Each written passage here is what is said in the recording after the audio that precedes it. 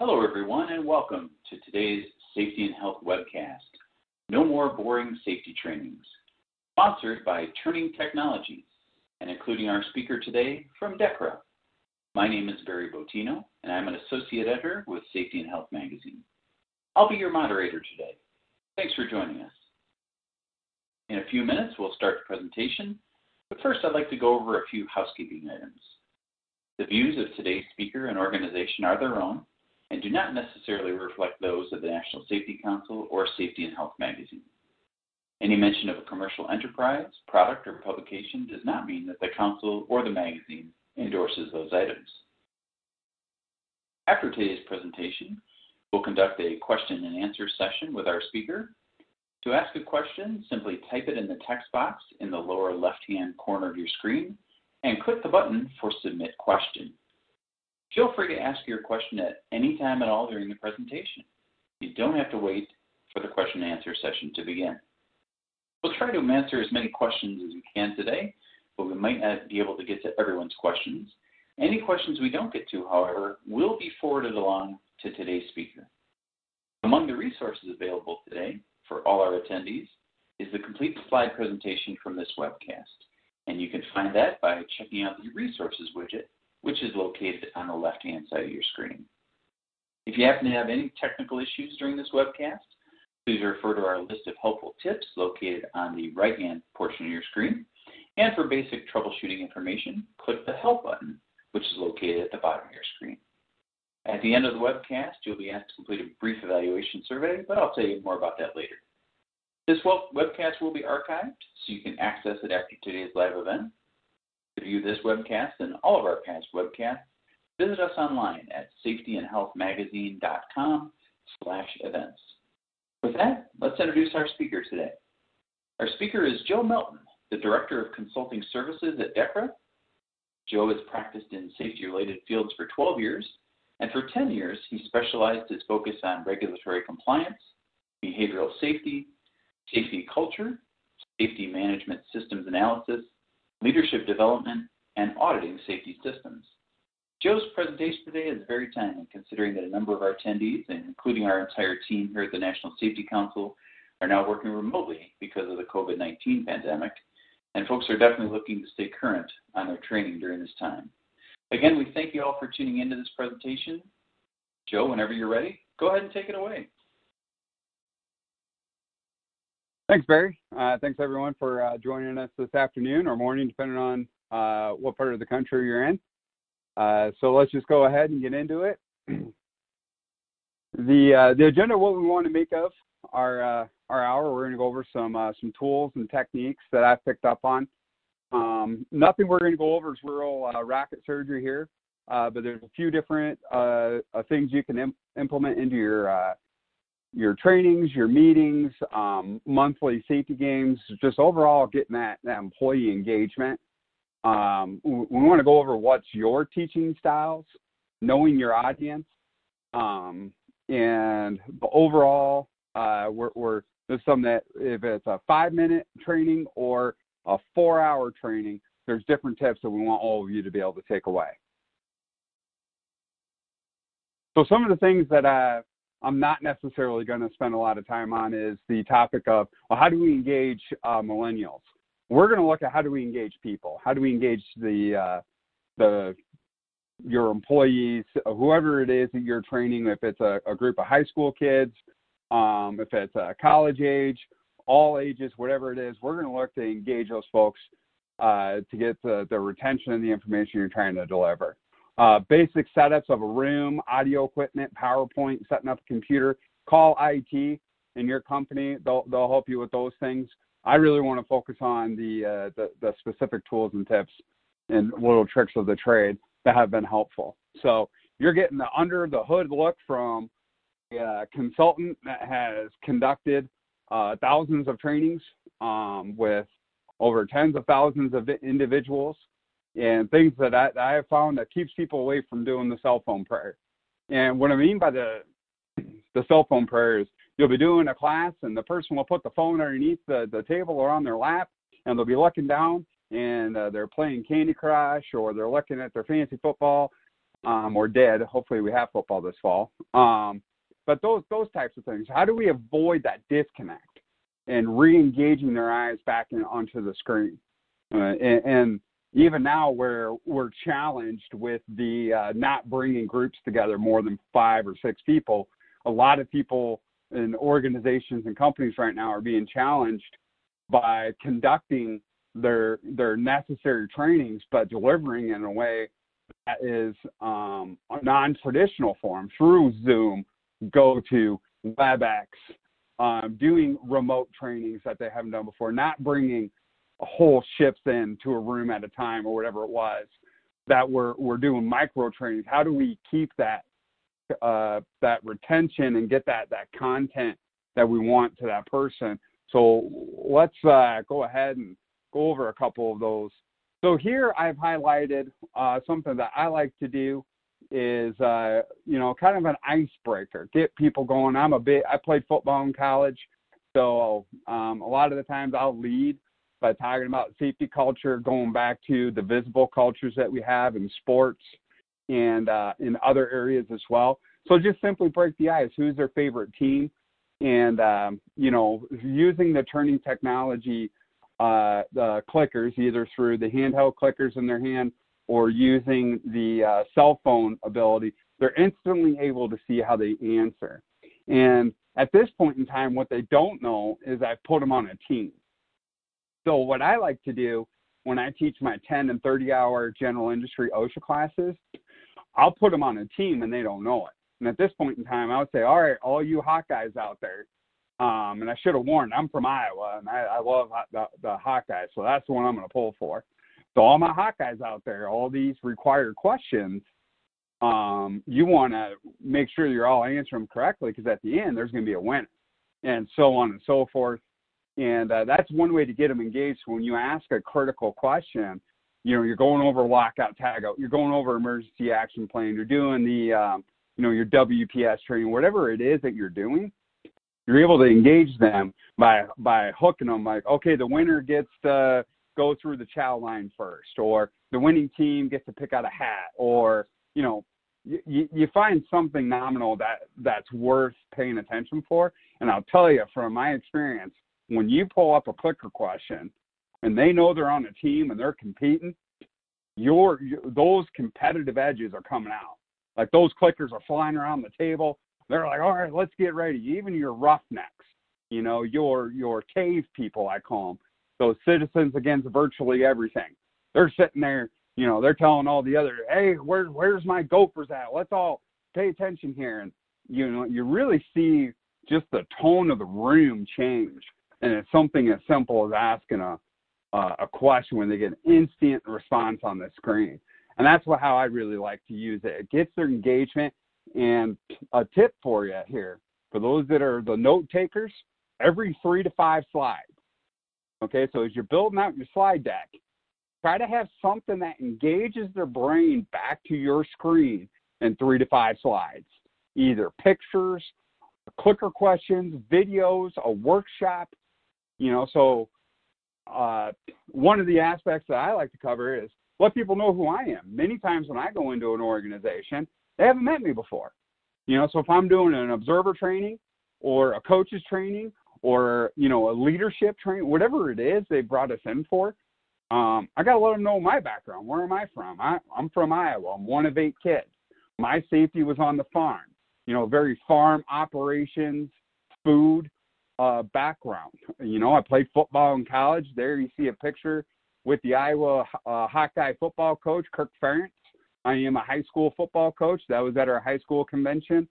So those are, see the aspects of having 3 girls, those things you learn as a parent. And so sometimes as the presenter, and not just a presenter, an educator, when you're trying to not just deliver the standards, like anyone can get up and read 1910 general industry, lockout, tagout, or 272 grain standard, 146, 147, but can you get it relatable to them? Can you put it in a way, hey, from my experience on the farm, machine guarding is pretty doggone important, because I remember when my grandpappy lost a few fingers to a PTO shaft. So finding that And that goes back to knowing your audience. Okay. Now, if you don't have those experiences, go back to the old Seinfeld model, the Peterman. Don't be afraid to do a Peterman. Tell someone else's story, not necessarily as your own, but resource and use those experiences. But they know where you're coming from when they know who you are. So don't be afraid to put a little bit in there of who you are and where you're coming from, especially if it's in front of a group of new hires or you're going to another site that's not your primary site. Those things that can be useful. As you're building out your training, go back just like you did in 10th grade English class, and you're building out your outline. What's your purpose? Okay, so the purpose of our trainings is we want to educate. We want employees to identify risk. And we want them to have the empowerment to manage that risk. There's regulatory demands, lockout, tagout, powered equipment, forklifts, those such things. Those that have regular frequency requirements. Ultimately, to reduce employees' risk exposure and increase hazard recognition to where you have a higher performing, caring employee, you're going to be better at everything you're trying to do.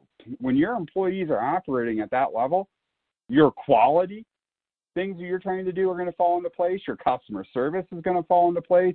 Production and efficiency, and ultimately that care and want to is going to be affected. So when you're building that training, find that purpose and continue to drive back to it as you're building it out. So some pitfalls of overtraining is we use it as a punishment technique.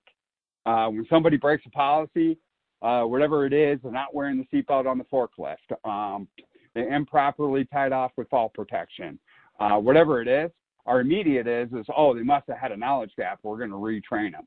So sometimes it is necessary. There is a knowledge gap. We do need to re-educate them. We do need to put them back through it. But I would just heed the caution that is our immediate root cause is, we do the investigation. Oh, the employee was stupid. We're going to retrain them. Okay, go beyond the trap of overtraining, and that will help keep the integrity of your training as well. So people aren't like, oh my gosh, I got to go through another safety training. This thing is really going to be a doozer. And that goes into being a teacher, not a preacher. And this is my high school football coach is going to come out. I kind of like to use the old Eisenhower 101 technique. I can tell a bunch of kids what to do, but man, we're going to be far more successful when they're doing it because they want to do it. When they're holding their position and technique and they're doing their job because they want to do it, because they want to be a part of the team, they want it to all work together, you're able to get that group of individuals to that point when you're teaching and not just preaching at them. So as many times I'll say, do safety with people, not at them. So that's kind of another tip as you're doing the training. What I'll do when I'm conducting the front of the class, I'll look for those people that are super engaged, and I'll say, hey, Steven, from your experience, you've been a 12-year-old, what do you think? And then maybe, not just to only pick on the people in the back row that are trying to stay awake and whatnot, tie in those people who are engaged and see how the others react to it. So as you're conducting, don't just sit behind and read the slides every word. Kind of manage and read the body language of your group. And know the difference between when we need to train and when we need to educate. There's a classroom portion that's important, but don't forget the importance of that hands-on. When we conduct coaching and observer training, that classroom piece is important, but we spend just as much time out there on the floor. Okay, let's go up and have a conversation with your coworker here. I got to do what? Where's my form? No, let's go talk to somebody. And that hands-on piece, just like lockout, tagout, it's easy enough to be able to go through the steps, but can they actually go on the floor and perform it? And that's that two-piece as you're going through. Get that hands-on. Do the workshop. Do the videos. Do the pictures. And those things will help keep them engaged. So when I build out any class that I'm doing, I explain the why. Why are you here? I love to use recent pictures that I find, recent stories, whatever it is, specifically within safety culture, If I'm in a part of the country, Montana or Washington, I'll look for recent events and say, hey, the reason you're here and I need you to pay attention is look at this incident just occurred.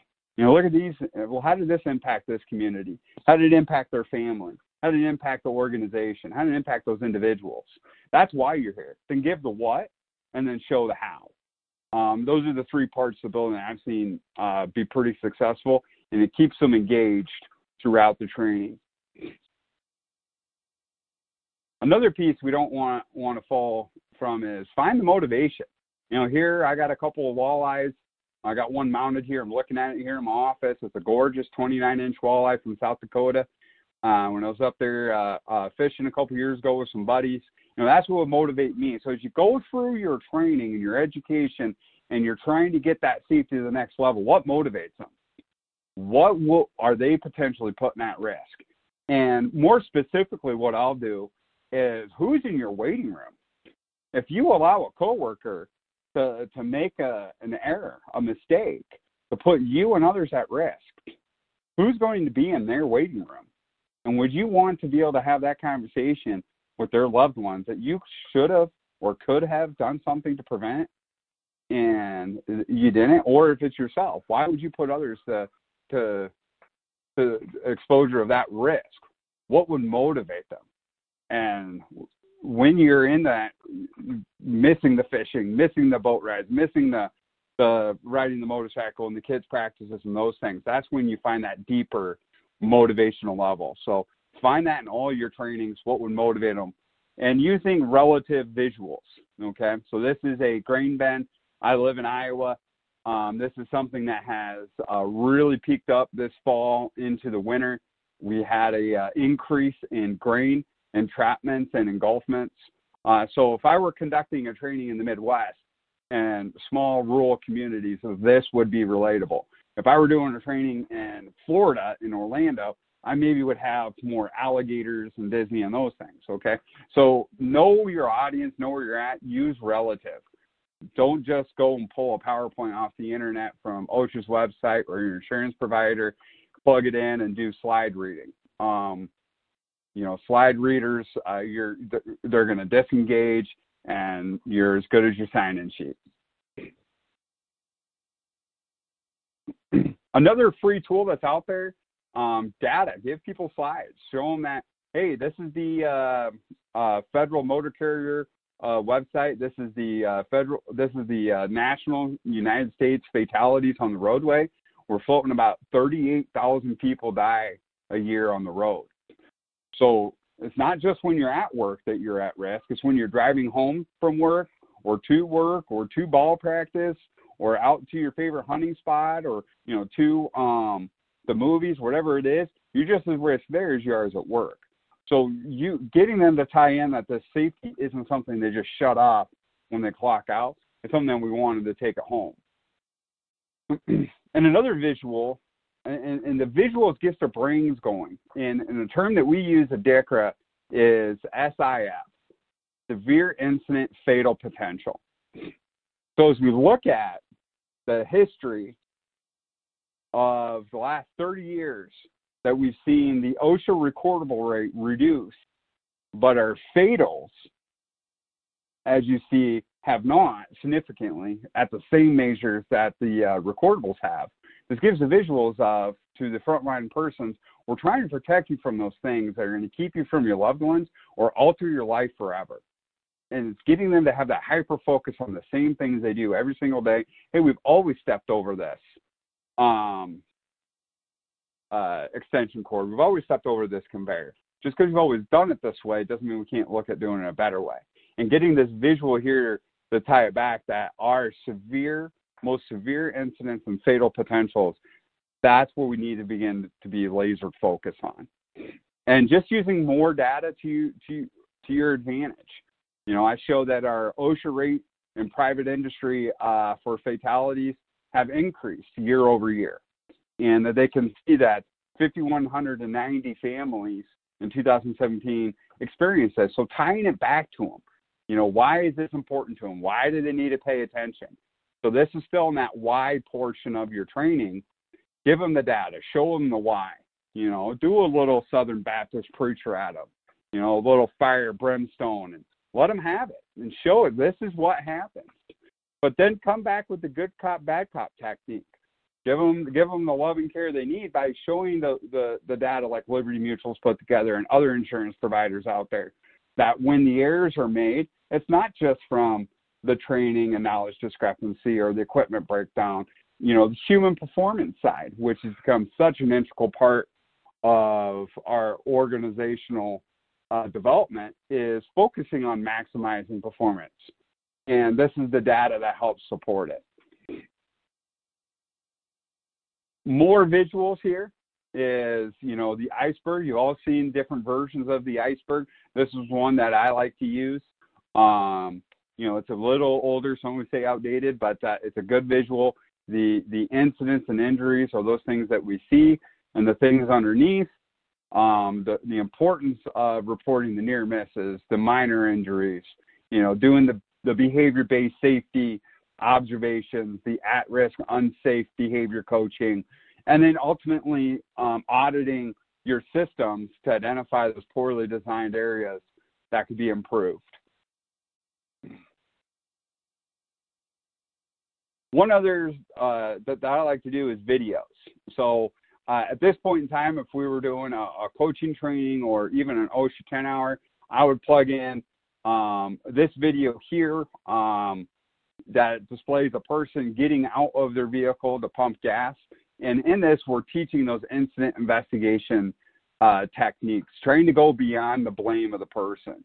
So in this video, the person pumps the gas and then gets taken out by tandem tires off of a semi-trailer.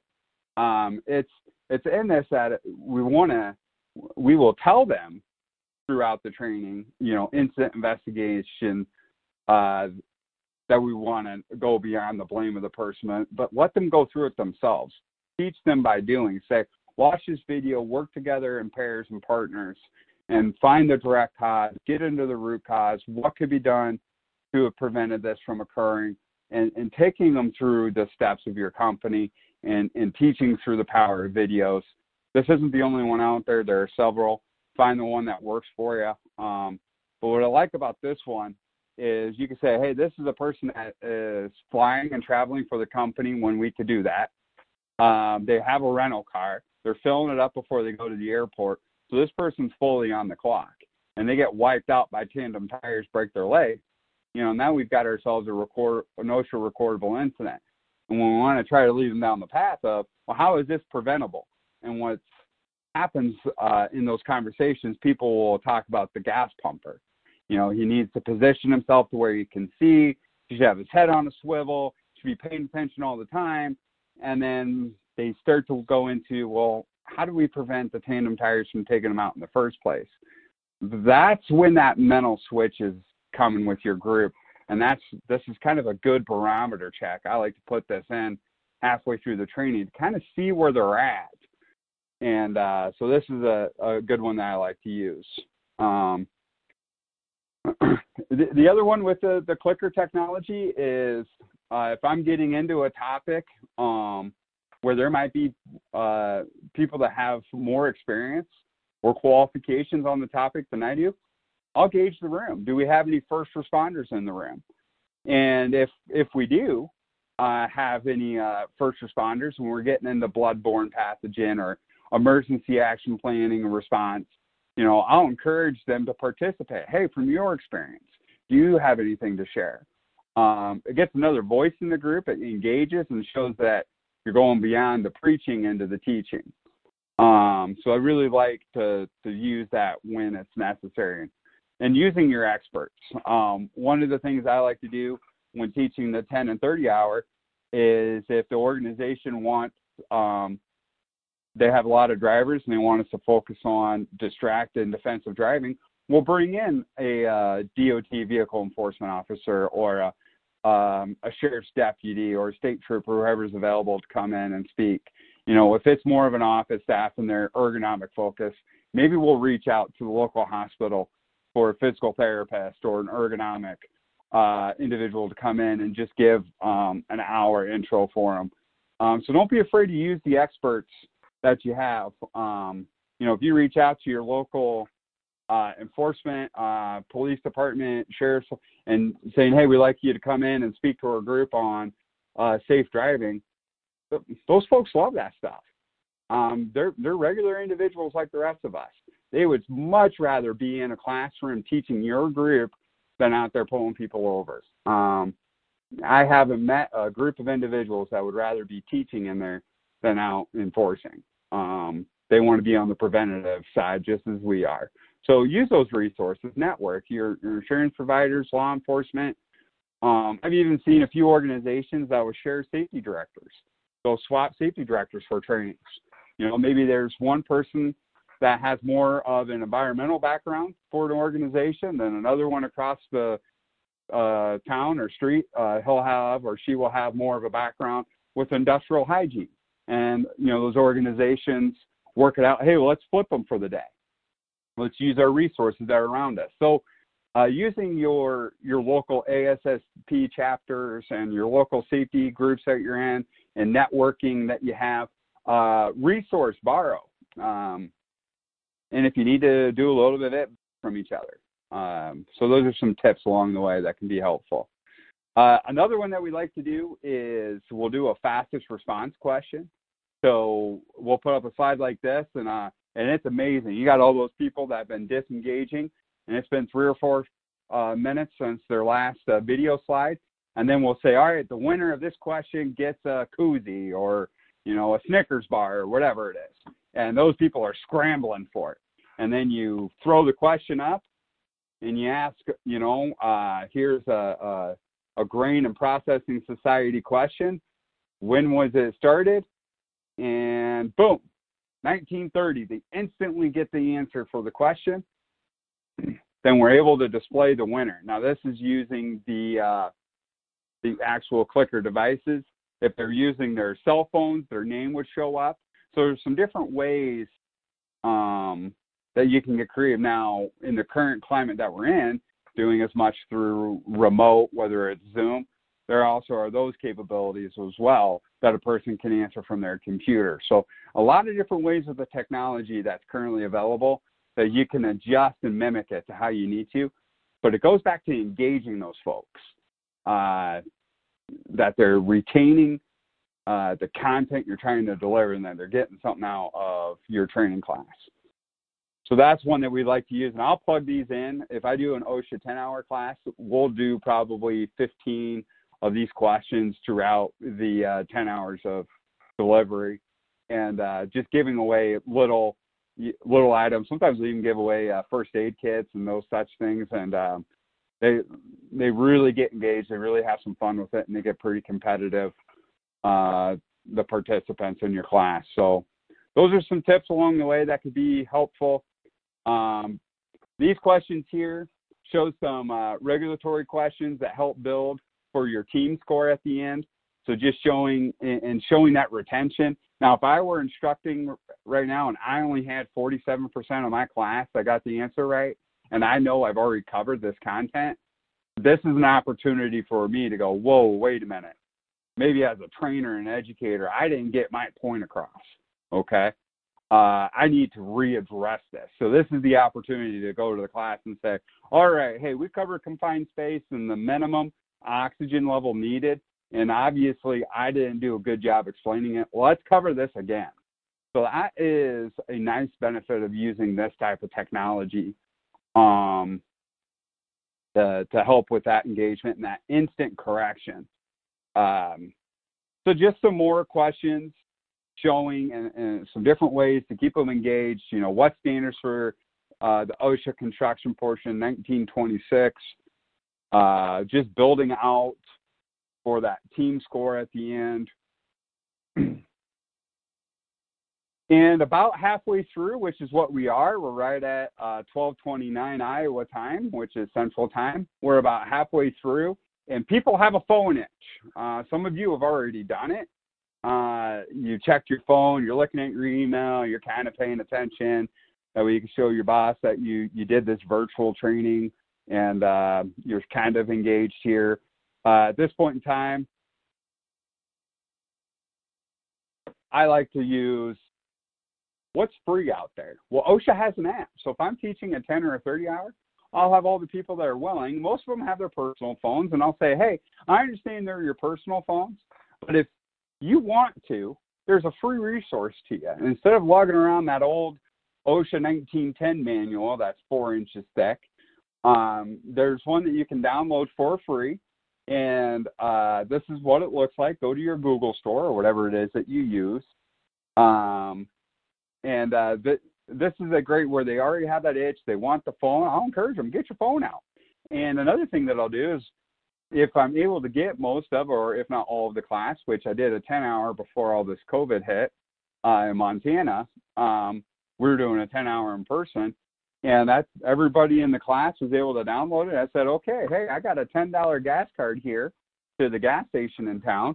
For the person who can find the answer first, I'm looking for what standard, and the 1910 grain standard 272 references housekeeping. Go and make it a race. So they've wanted their phone in their hand. And we're always, as educators and trainers, oh, phones are bad, no phones. Well, they want them in their hands anyways. Use it to your advantage. Use it as a teaching technique. So this is something that I have recently used myself. Now, were some of the people faking it and checking Facebook instead? Probably. Maybe. I don't know. But I'll tell you what, that room was pretty competitive at that moment to find the answer to the 1910 question that I asked. So that's another tip for you. It's a free download. There's some different apps that are available too. And going over those, when we teach risk identification, I like to use pictures to do so. So these are just some different ones that maybe you've seen. I try to stay away from using pictures of people they may know. So when we get to those types of pictures that are internal use, like this one here with the skid loader, I use it in a way where we're not going to put the company logo on there. The person that made the judgment is not displayed. Now, I personally enjoy this picture because this is in where I grew up in Iowa, and the operator is one of my younger brothers. I have 5 brothers.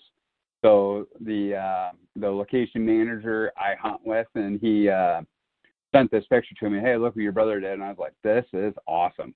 Now, my brother called me a few minutes afterwards, and he's like, Joe, please don't put that in your PowerPoints. And it's like, dude, you're going to be world famous here.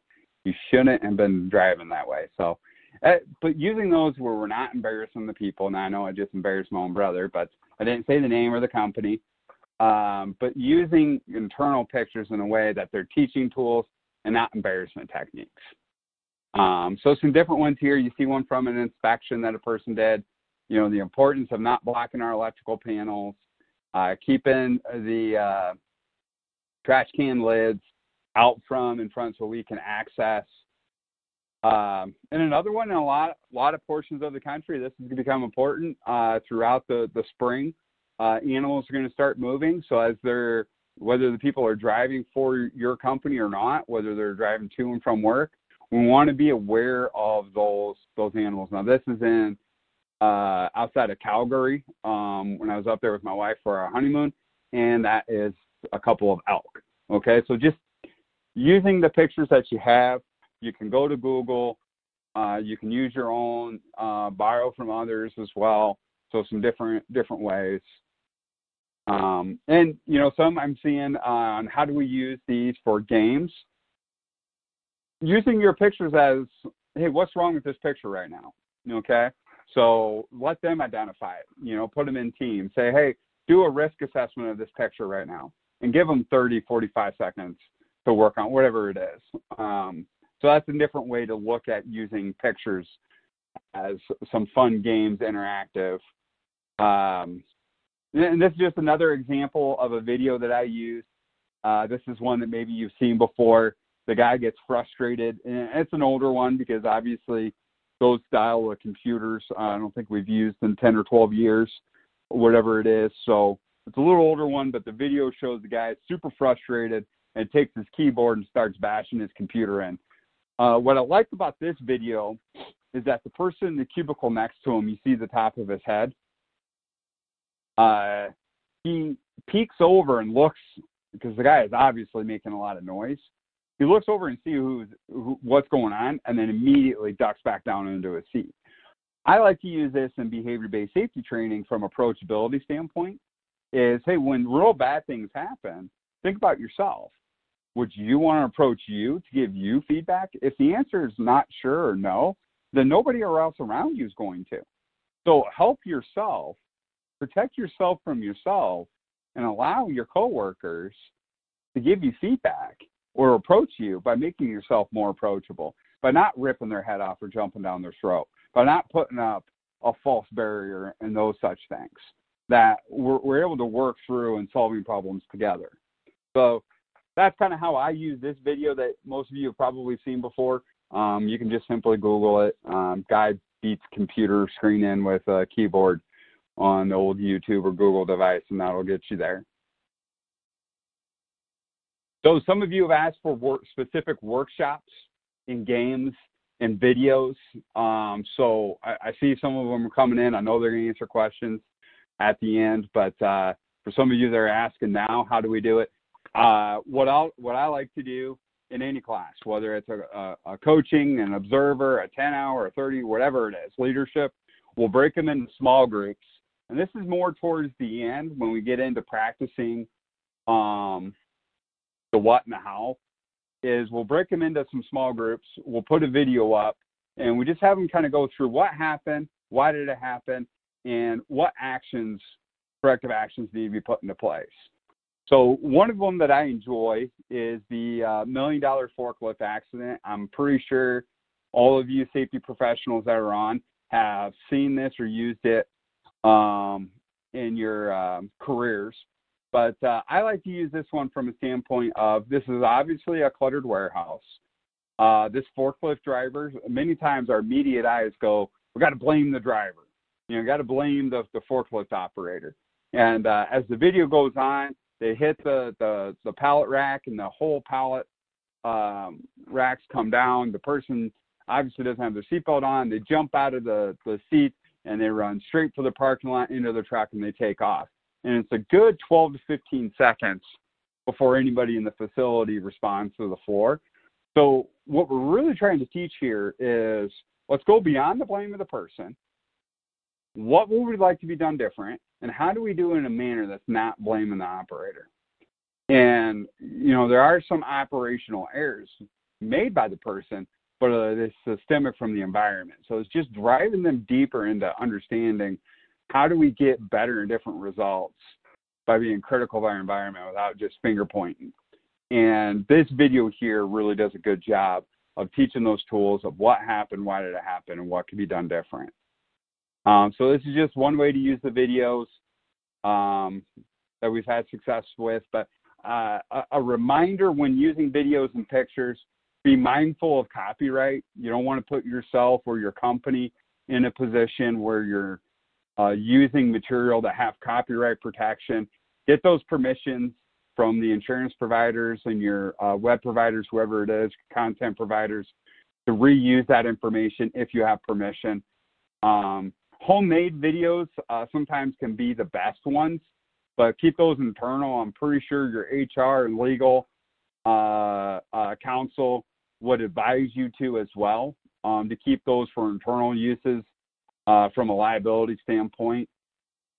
But for simple, you know, you've seen it, I used some pictures, and I pulled some of them straight from Manshed. It's right on Facebook. Fail Army is another one. Some of my material just comes straight from following these types of pages on Facebook. But know when to be fun and not vulgar. The worst thing you could do in a training is unintentionally cover a topic or tell a story or show a picture and cross a line, and now you've shut a portion of your class off to what you're trying to cover. So have fun, enjoy, use those pictures and stories, but be cognitive to not go over the top or vulgar.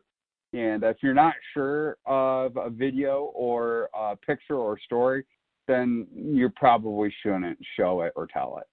because the end goal is to empower and educate employees on how to properly identify and manage risk. If your story or picture is going to put that in limbo, then probably need to remove that.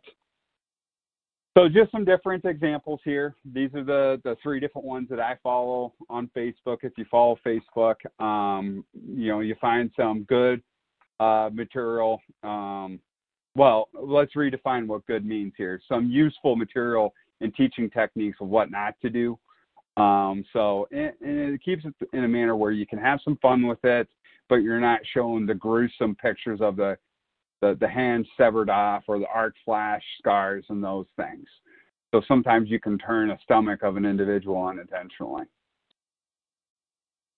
Some other techniques that we try to teach pretty thoroughly within DECRA, but also when I do any classes, is the different coaching techniques. Now, obviously here you have the former Nebraska football coach, Bo Pelini. That was his normal face, it seemed like, when he coached. And then on the left, obviously, is our legendary Dr. Tom Davis, men's basketball coach of Iowa. And next to him is the late Chris Street. This picture was taken a few games before Chris Street passed away in a car accident. And what's important here when you're teaching the techniques is, in the face of tragedy, in the face of controversy, like we are facing now with COVID, our character is exposed. What type of coach are we going to be? Right now, a lot of us are stretched thin. Some of you are being forced to work from home, maybe with your children and spouses around. You're spending more time with those people in your house than you ever have, or in the recent past. A lot of things are getting mixed up. Just remind yourself in this moment, chaos is when character is exposed. What type of character and teaching techniques do I want to be? What kind of coach do I want to be of my team, of my coworkers, of my team members? Do I want to be a Bo Pelini, or do I want to be a Dr. Tom? Okay? And not just bashing Bo Pelini here. For many years, his players loved him and spoke out for him, but you understand what we're saying there, that Bobby Knight style of my way or the highway. What type of coach are we going to be? Because what we know, people are going to work harder for a motivator than they are a punisher. So in these moments, what's going to keep those folks engaged and not be susceptible to the many distractions that are out there right now is those leaders, that appreciative style feedback, that Tony Dungy style, that teacher, that calm, that collective, that steady hand. Remember to be that person. Be the best version of this person as you can in these moments, and avoid trying to be this guy. A lot of success he had, but he also, when we talk about the career of what is Coach Knight, the championships sometimes aren't the first things mentioned. It's the throwing of the chair.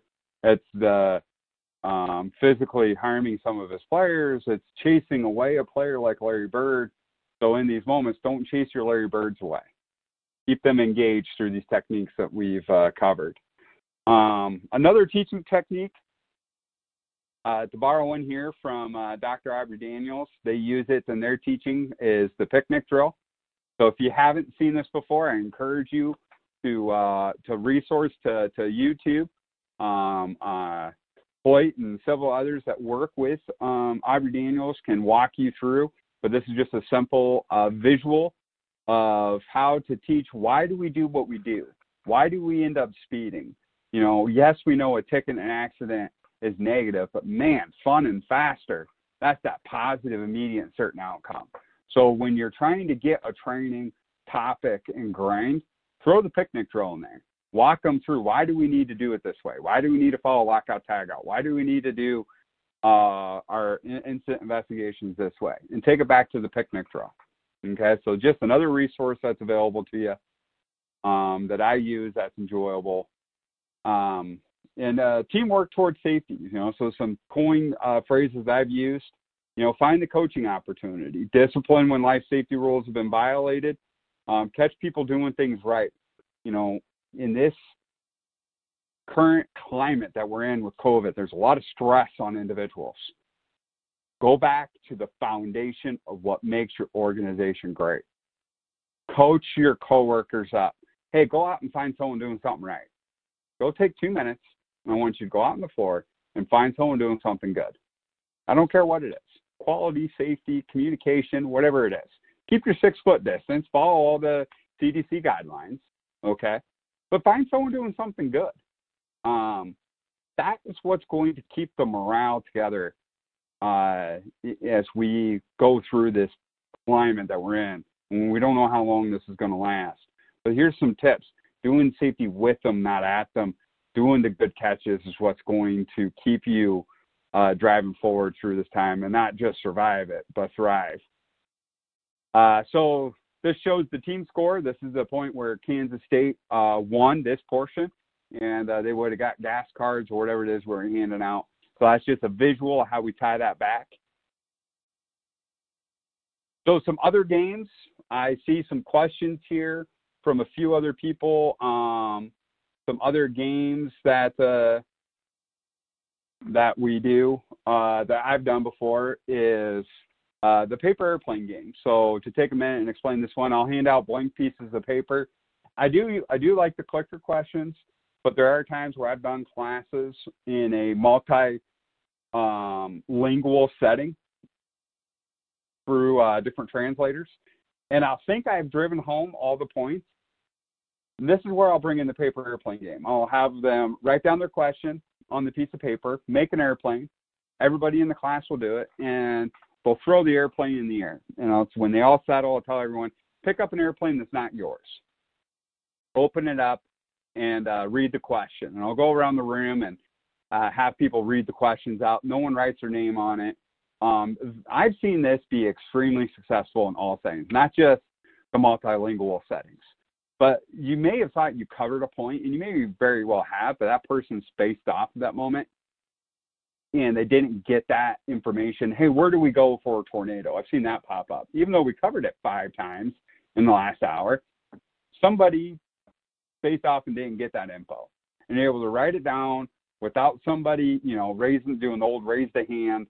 Because at the end of the class, everyone will do, hey, does anyone have any questions? And everyone looks around, and they look at their coworkers, and they're like, you better not ask a question. We got lunchtime here. We got to get out of here. And doing the paper airplane game can get that final question that might be super critical. So I've seen that one be really successful. I've used it several times, and I like it. Flashcard game. If you have procedural steps, so sometimes within PSM, Process Safety Management, there's certain steps that you need them to know, maybe even within lockout, tagout, putting those procedures on flashcards, breaking them into teams, and have them work on getting those proper steps in place. That can be a cheap and easy way to get them to practice hands-on without necessarily getting out on the floor. And another one for coaching is penny toss. And as you see there, we'll get 3 volunteers or voluntold. Usually I try to get a boss person. We kind of have fun with those people, but we'll take the 3 people out of the room. We'll keep the rest of the class in there, and we'll bring them in one at a time. We're going to blindfold them, give them 10 pennies, and have them toss the pennies into the basket. Typically, I'll put a little garbage basket or waste basket or a clothes basket about 10 feet in front of them. They're blindfolded, and they toss 10 pennies in there. The first person that goes, we give no feedback. Okay, so this goes to the old adage, hey, head down, no one says anything, you're good. And it's amazing, 1 of 2 things happen. Either the person throwing the pennies just continually hits in the same spot, whether it's in the basket or not. They don't deviate whatsoever. And they'll typically, about halfway through, ask for feedback because they know it's a feedback drill. Or they'll start guessing. They'll start going all over the place, trying to listen to hitting the basket or hitting something. And that's where we can say guessing's not good enough for your customers. And in guessing in any type of culture, whether it's safety, production, quality, customer service, that's not what we're trying to get out of it. Then the second person, this is usually where we put a boss, a supervisor, this is where we'll give them the negative feedback. And typically what we see is the person will start throwing pennies about the fifth or sixth penny. They'll give up and they quit. And then the last person is the coaching positive feedback. And obviously that person, typically, we see an improvement there. And it's a good way to drive that home. So those are some other inexpensive games. And we're getting into our final 10 minutes here, and we have some questions coming in. So we want to be able to get to those. So just a quick recap. Every 3 to 5 slides, re-engage those attendees using the pictures, the videos, the workshops, the clicker questions. Use multiple exercises, the hands-on approach, doing the workshops, and really go back to being a teacher, working with them. And every 55 minutes, the human brain needs a break. I've gone to classes for my OSHA 501, and you'll get an instructor that comes in, and they'll say, well, my style is to take a break every 2 hours. Holy shnikes, that is a long 2 hours. People need a break. They're not used to sitting in that chair. And if you don't give them one, they're going to take one right in that chair. So every 55 minutes, let them get up, go to the bathroom, check their phone, do whatever they're going to do. They're checking out on you anyways. So bring in subject matter experts when they're available and it makes sense. And, be relatable and ultimately find your own style. I'm a high energy guy and that works for me. That may not be the best for you. So find your own style. And from there, this is my contact info. If you ever have any questions, reach out to me directly. I know Barry's going to get on here and tell you how to access the materials. And I think we want to go ahead and start answering some questions. So, Barry, if you would like to jump on here and direct us towards the questions, and we'll try to get those answered for them. Great. Thank you, Joe. We appreciate your insights today. And as you can probably imagine, Joe, we've heard from some Iowa Hawkeye fans and some folks who are not Iowa Hawkeye fans today. So remember, folks, if you do have a question, we're going to let Joe take a break, grab a drink of water here. If you do have a question, go ahead and type it in the text box, and that's in the lower left-hand corner of your screen, and click on the button for Submit Question. I also want to remind everyone today of the evaluation survey we're asking you to complete. That survey should be appearing on your screen right now. And your feedback is extremely important to us. It definitely helps us to improve our future webcasts. If you don't see the survey on your screen, please turn off your pop-up blocker. And you may also access the evaluation by clicking the survey button near the lower right portion of your screen. And in addition, folks from Turning Technologies and DEKRA today have made all the slides available. It is on the resources widget on your screen. And now let's go ahead and get to some questions. Joe, I want to start with a really interesting question. A lot of technology questions, as I'm sure you can imagine. And one of our attendees asks, does this technology work for remote trainings? Obviously, we're in a time when everybody's looking for remote resources. Does this technology work for remote trainings? And I think by answering this, we're going to be able to answer a lot of the questions that are up here that I see from Morgan and Christy and a few others. Is yes, there are remote capabilities. So when you set up using Turning Technology, if that's who you choose, that's who I use. So I'm an end user of their product. What I like about it is that in PowerPoint, it has its own tab called Turning. So when I want to add a question, as you saw, I just simply go to that tab and I add the question. And then from there, when it goes to the delivery side, the person can have a physical device in their hand. They can use their phone. And if you're using remote, they can answer through their computer. Okay, so the remote options are available for them to answer in their computer. And there's even some remote phone capabilities as well as more Zoom trainings, and those things are coming up. So to answer specifically, Morgan, the fastest response question platform, that is a component inside Turning Technology that I use, and it's, as you saw, a very valuable tool. So I think, Barry, we might have got a few of them answered there. You definitely killed a couple birds with one stone there, Joe. I wanted to reach out here. There's a question from Brian in our audience today. And Brian's looking for a program to poll trainees during a training session. Are there programs or apps that you would recommend? I've used a few others at other conferences. We'll go to a conference and they'll be highlighting another product, and I've used them. I guess for me and my company, we don't have a direct license agreement to push or promote Turning Technology. I know they're the ones that are promoting today's. The other ones out there, I've used them. But for my company, we subscribe to Turning Technology. They're the ones we've had the most success with. And what I mean by success is the people side of it. I work with Chrissy in their office, and she's great. I tell her boss all the time, if you get rid of Chrissy or Chrissy retires, I may have to consider another product. Because to me, the people side of it's what ties it back. But there are other ones out there. But, without going to the Google, I just haven't looked, Brian. I'm not sorry. As far as other programs and apps out there for pulling the trainees, I just use Turning Technology. So I guess I'm staying company line on this one. Great. Well, thank you, Joe. We do have another question regarding phone usage.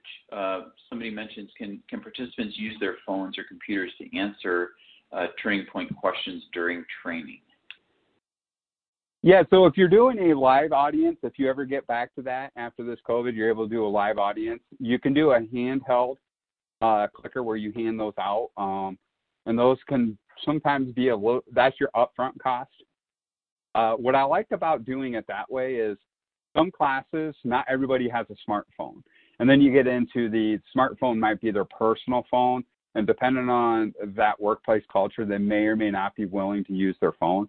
But if they are willing, I like the phone because you can do the live polling as the answers comes in.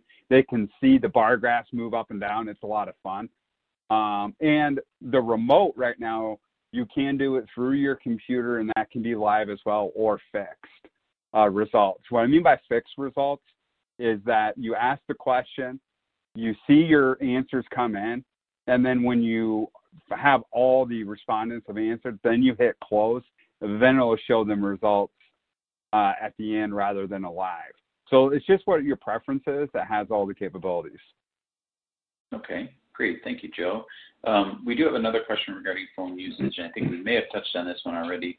Christy asks, what apps do you recommend for phone usage, specifically to display responses on the screen during a presentation? Yeah, I just go back to if you're trying to get it displayed on the screen through the Turning Technology PowerPoint, they can either download the Turning Technology app, or you can give them a web link on the slide that they can access through their Safari or whatever internet mode they have on their mobile device.